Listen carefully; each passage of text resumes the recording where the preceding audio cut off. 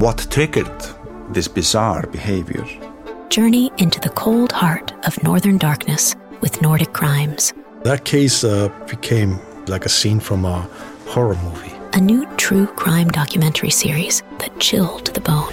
The hunger for killing is increasing in the course of these homicides.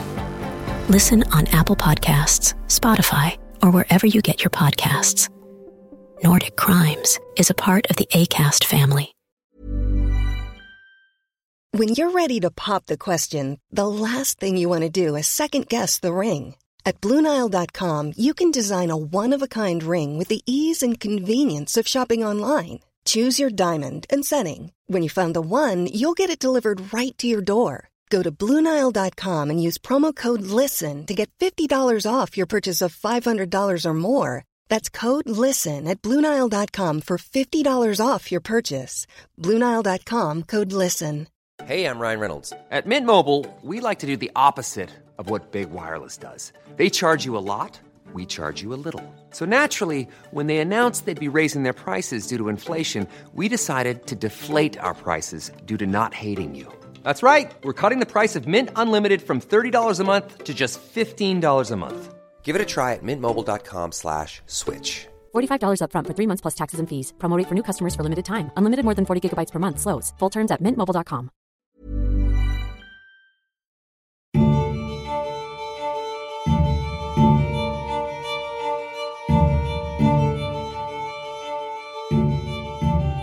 Hello, and welcome back to 1 Minute Remaining. My name is Jack Lawrence, the host and creator of this show. Recently, we have been covering the story of the Cain brothers, Jeremy and Zach, as well as Mark Harper, 3 teens convicted of the 2002 murder of a man by the name of Jimmy Hill. It's a crime the boys have always maintained was self-defense, and for the past 21 years have been fighting to clear their names.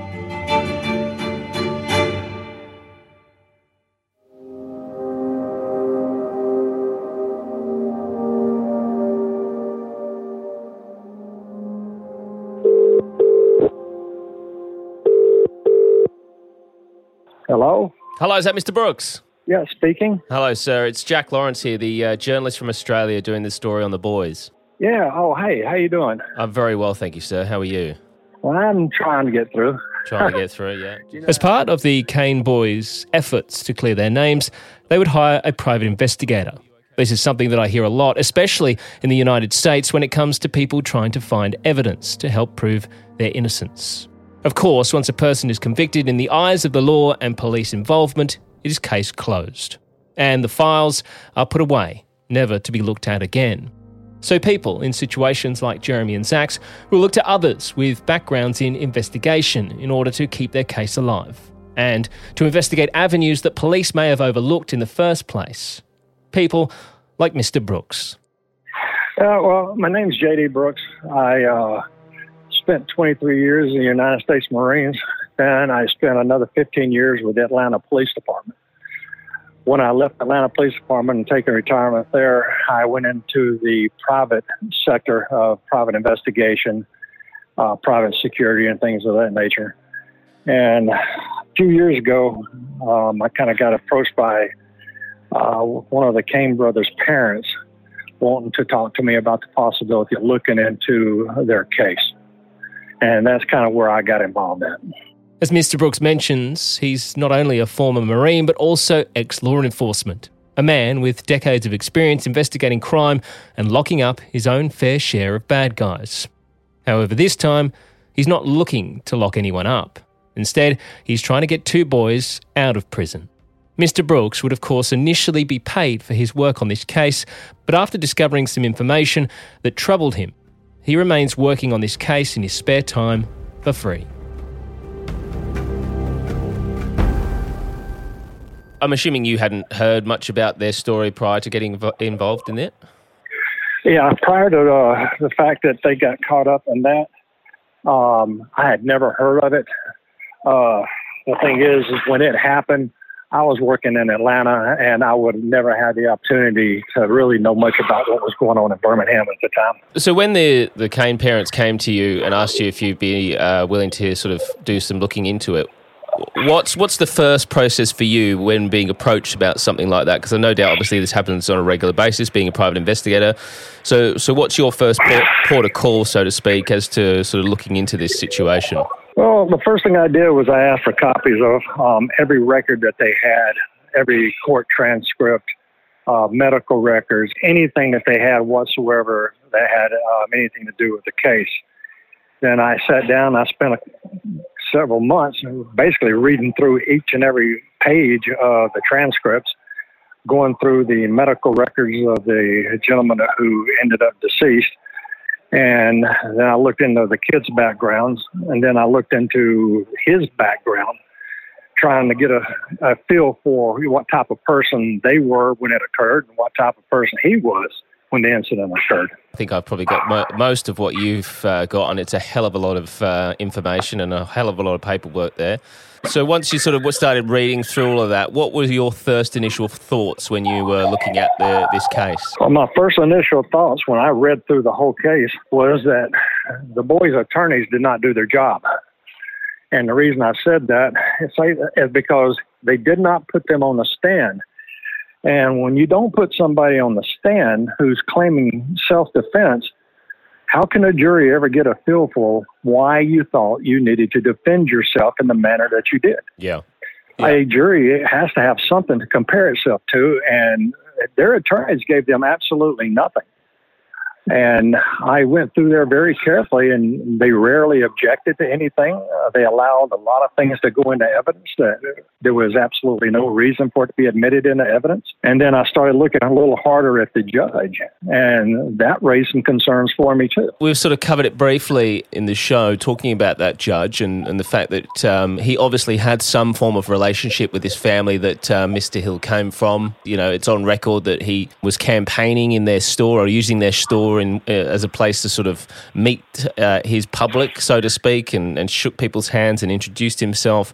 So to be able to do that and to be able to have that space in which to do that, you must have a relationship with the person who owns the store, obviously. Yeah, so he had established a relationship with that judge, and when they established the relationship, and then that judge also was on multiple cases of domestic violence involving James Hill. And he managed to get a lot of them dismissed, yet when I read the police reports, there was absolutely no way those should have ever been dismissed. There should have been some portability for it, because it was really, there was incidences there where he pointed weapons at people. Yep. There were actually incidents where he broke his wife's fingers, beat her in the face with his fist. There was a lot of things that somehow or the other come up dismissed, and it should have never happened. Yeah, I mean, I've read the same reports as well, and anywhere where that judge was involved, the case always ended up the same way, as you said, dismissed. And reading the police reports, especially on the one where the police arrived and where he was apparently punching his wife with a closed fist, as well as his stepson at the time, who was also fighting with him. It's quite a violent altercation that you wouldn't expect to just be dismissed. Yeah, that's true. And see, I pulled records and went back and done a deep history dive on him and found that the gentleman had a large, long record up in Chicago before he moved to Alabama. Yeah. He had all kinds of domestic violence incidents. He had a case, like I said, at one point where he pulled up alongside of a guy and pointed a .357 at him and then drove off, just to terrify the person. Yeah. I'd like to reiterate here what I have already said in a previous episode where we discussed Mr. Hill's past. This is not some witch hunt or attempt at dragging a dead man's name through the mud. This is also certainly not a case of suggesting that, he wasn't a nice guy, so Mr. Hill deserved what happened to him. This is the defence arguing that the prosecution's picture that they painted of a family man who was trying to de-escalate a situation and retreat from 3 teenagers who would end up beating him to death seems unlikely when you look at the facts of this man's past. That's absolutely true. And here, the other part of that is that he ran better part of 75 yards to where the boys were. They didn't go to him. He went to the boys. And when they got out of the car, their first thoughts were that it was not him. They didn't realize it was even Jimmy Hill. They thought it was the stepson that Mark Harper had the issue with.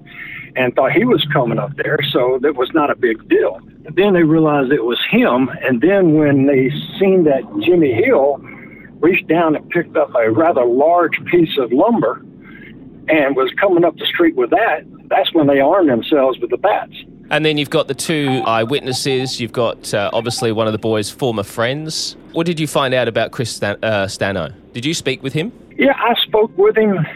It was just for a very few minutes. His family wasn't there, so he and I stood inside of his house and talked. He kind of stood to his ground, what he saw that day.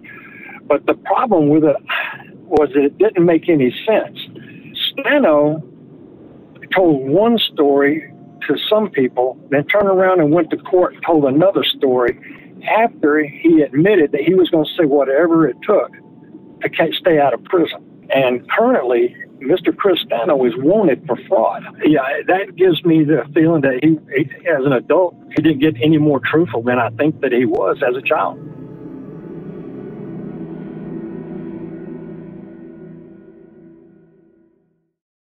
So, Hey, I'm Ryan Reynolds. At Mint Mobile, we like to do the opposite of what Big Wireless does. They charge you a lot.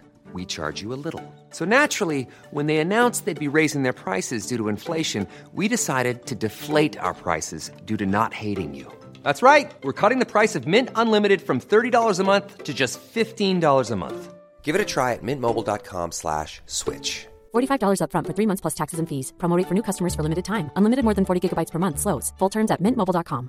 Quality sleep is essential. That's why the Sleep Number Smart Bed is designed for your ever-evolving sleep needs. Need a bed that's firmer or softer on either side? Helps you sleep at a comfortable temperature? Sleep Number Smart Beds let you individualize your comfort, so you sleep better together. J.D. Power ranks Sleep Number number 1 in customer satisfaction with mattresses purchased in-store. And now, save 50% on the Sleep Number Limited Edition Smart Bed for a limited time. For J.D. Power 2023 award information, visit jdpower.com/awards. Only at a Sleep Number store or sleepnumber.com.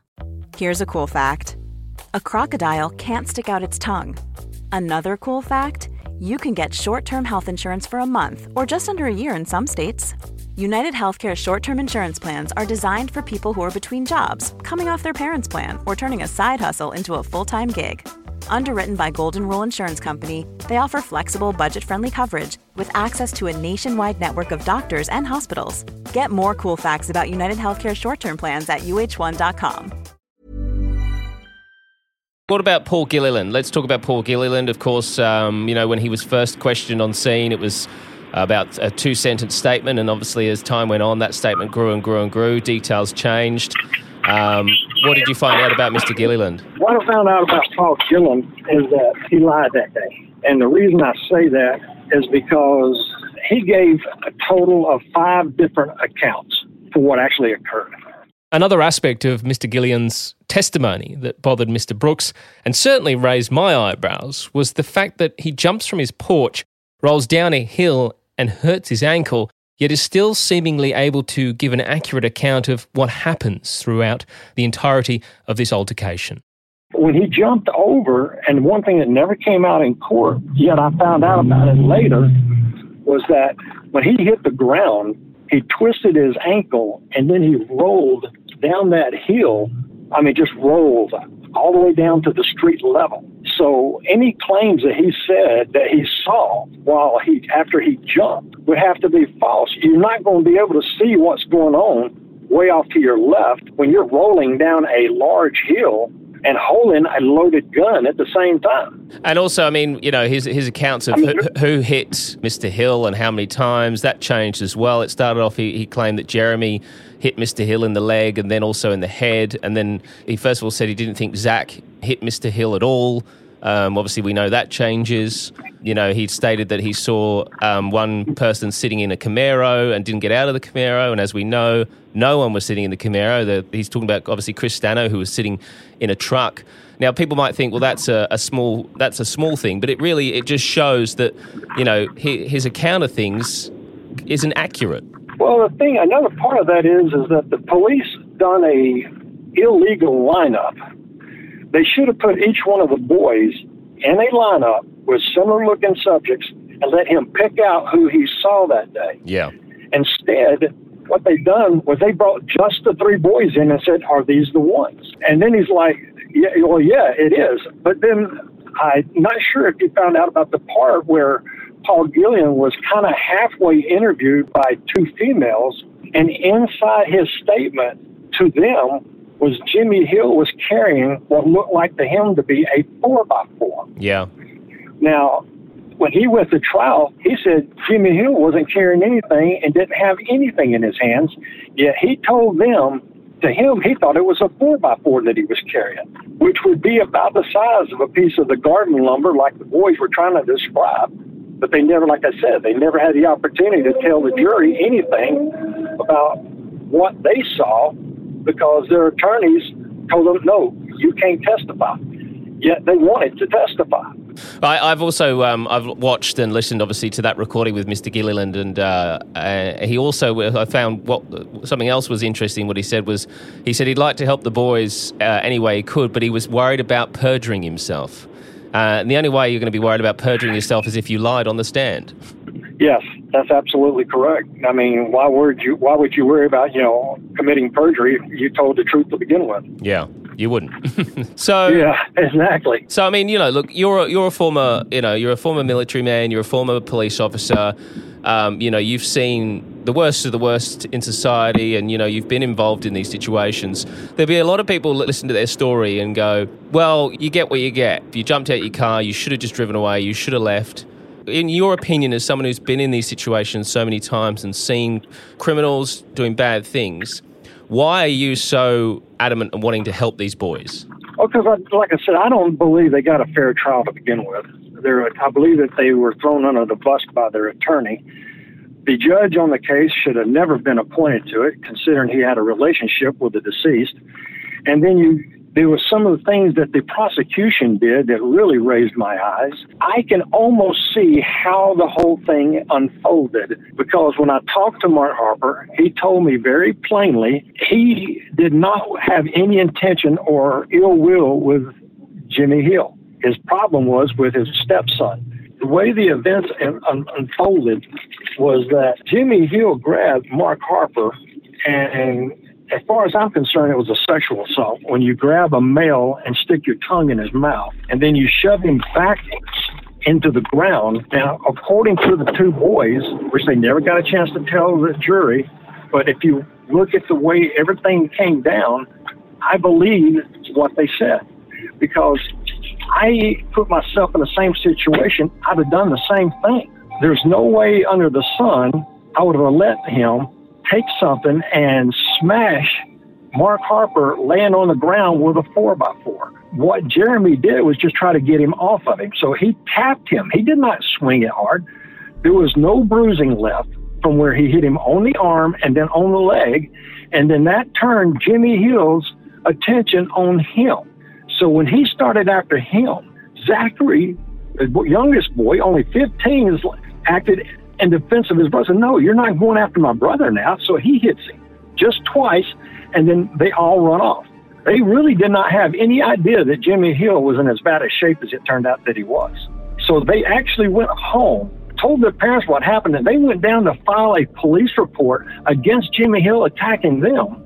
And instead, they came after the boys. I can think back when I was 15 and 16, I didn't realize what the long-term results of something I might stupidly do in one day until it really happened. Now, that happened in the manner that it did. It seemed like everything unfolded in the way that the boys explained it to me. And then when I read the reports, and that seemed to substantiate a lot of it too. But once I went through that, then I started reading Jimmy Hill's medical records. I found some even more distressing things. What did you find out about his medical situation? Well, the thing is, Jimmy Hill had a myriad of issues. And a lot of those issues were, he had serious medical problems to begin with. He was diabetic. He had seizures. He had a lot of things going on. And when he went in, the doctors treated him correctly. They used a drug called mannitol. Now, if you look up mannitol, you'll find that it's administered to somebody to transfer heavy fluid buildup from one end of the body down to the other, or you can move it from the bottom up to the top, depending on how you administer it. Well, they administered mannitol, and it had an adverse effect, according to the medical record. Now, that meant when they were trying to reduce the fluid on Jimmy Hill's brain, what they actually did was cause it to increase the fluid around his brain. So had they not administered the mannitol, who's to say that Jimmy Hill would not have survived the incident?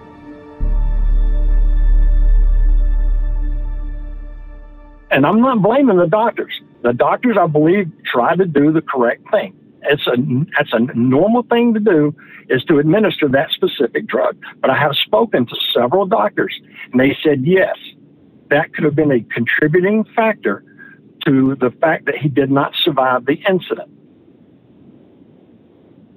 You know, I was talking to the boys about how they get back into court and how they potentially get out of the situation they're in. And, I mean, Jeremy is of the opinion the only way that this is going to happen is if someone comes out who made a statement that was coerced by the prosecution. Do you see that ever happening? Honestly, I doubt it. And I really strongly doubt that the one that would do it would have to be Chris Stano. And we already know, based on his past and based on his present, that Christopher Stano cannot be trusted with anything that he tells you. I don't have a lot of confidence that Chris Stano will ever come out there and tell the truth, even though he told the boys' parents the day that it happened, because that's where he went to their house, and told the boys' fathers that they were just trying to protect themselves. All they were doing was defending themselves. But when he went to court, he made it look like that, you know, they just arbitrarily attacked an innocent man. But, you know, I teach courses in self-defense, and one of the courses I teach in the use of deadly force is when you can, if you have somebody that is so much bigger than you that attacks you physically, you may have to resort to deadly force to protect yourself, because you can't take a 6'4", 220-pound man and have him face off with a 5'8", 130-pound boy. That would be no different than, you know, two equal-sized men, but one man has a gun. There's no way they could survive the attack. There are other ways to get this trial probably reopened, but the thing is, every time you try to do it, you have to have something that was not presented originally in court. Yeah. And the one thing that was not originally presented in court was their testimony and their desire to testify. And when they appealed on that basis, the appeals court said, no, you should have went ahead and testified or something of that nature. And I'm going, well, they were told that they couldn't. And then when they were asking to testify and tell the jury their side of it. And if you look at today's world, 20 years ago, if I had taken 3 black kids and put them in there and had an all-white jury convict them, that would have been an instant turnaround. But yet you had 3 white kids with an all-black jury who, you know, convicted them, and they didn't have anybody in there that even so much as represented their own race.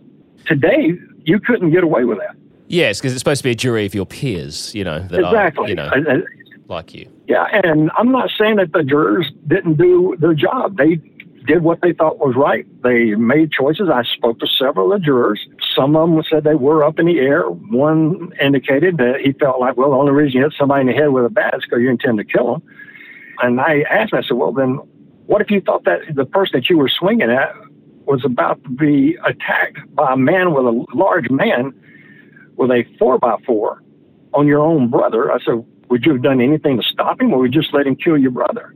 He kind of looked at me funny, and he said, well, I didn't think of it that way at the time. I said, well, maybe you should have. It's always tough being a juror, and I wouldn't want to be sitting in that seat. I used to think that it'd be interesting to be on a jury, but after doing the job that I do now, I just wouldn't want that responsibility. I don't think it was just, it's intense. They won't put me on a jury. No. Well, you know, no, they won't put me on one either. They wouldn't put me in a jury. My background and everything that I know and all the jobs that I've done in my lifetime, they'd immediately disqualify me because they feel like I would take over the jury and it would be my decision what happened. You have 1 minute remaining. I'd like to say a big thank you to Mr. Brooks, who, as I've mentioned, is working on the boys' case for free in his spare time and is so unsettled by the information that he's uncovered, has in fact also started his own YouTube channel where he outlines everything he has discovered about this case. A link to this is in the show notes of this episode. 1 Minute Remaining is a Mashed Pumpkin production, created, hosted and produced by Jack Lawrence. Audio and sound design by Jack Lawrence and Dom Evans of ESA.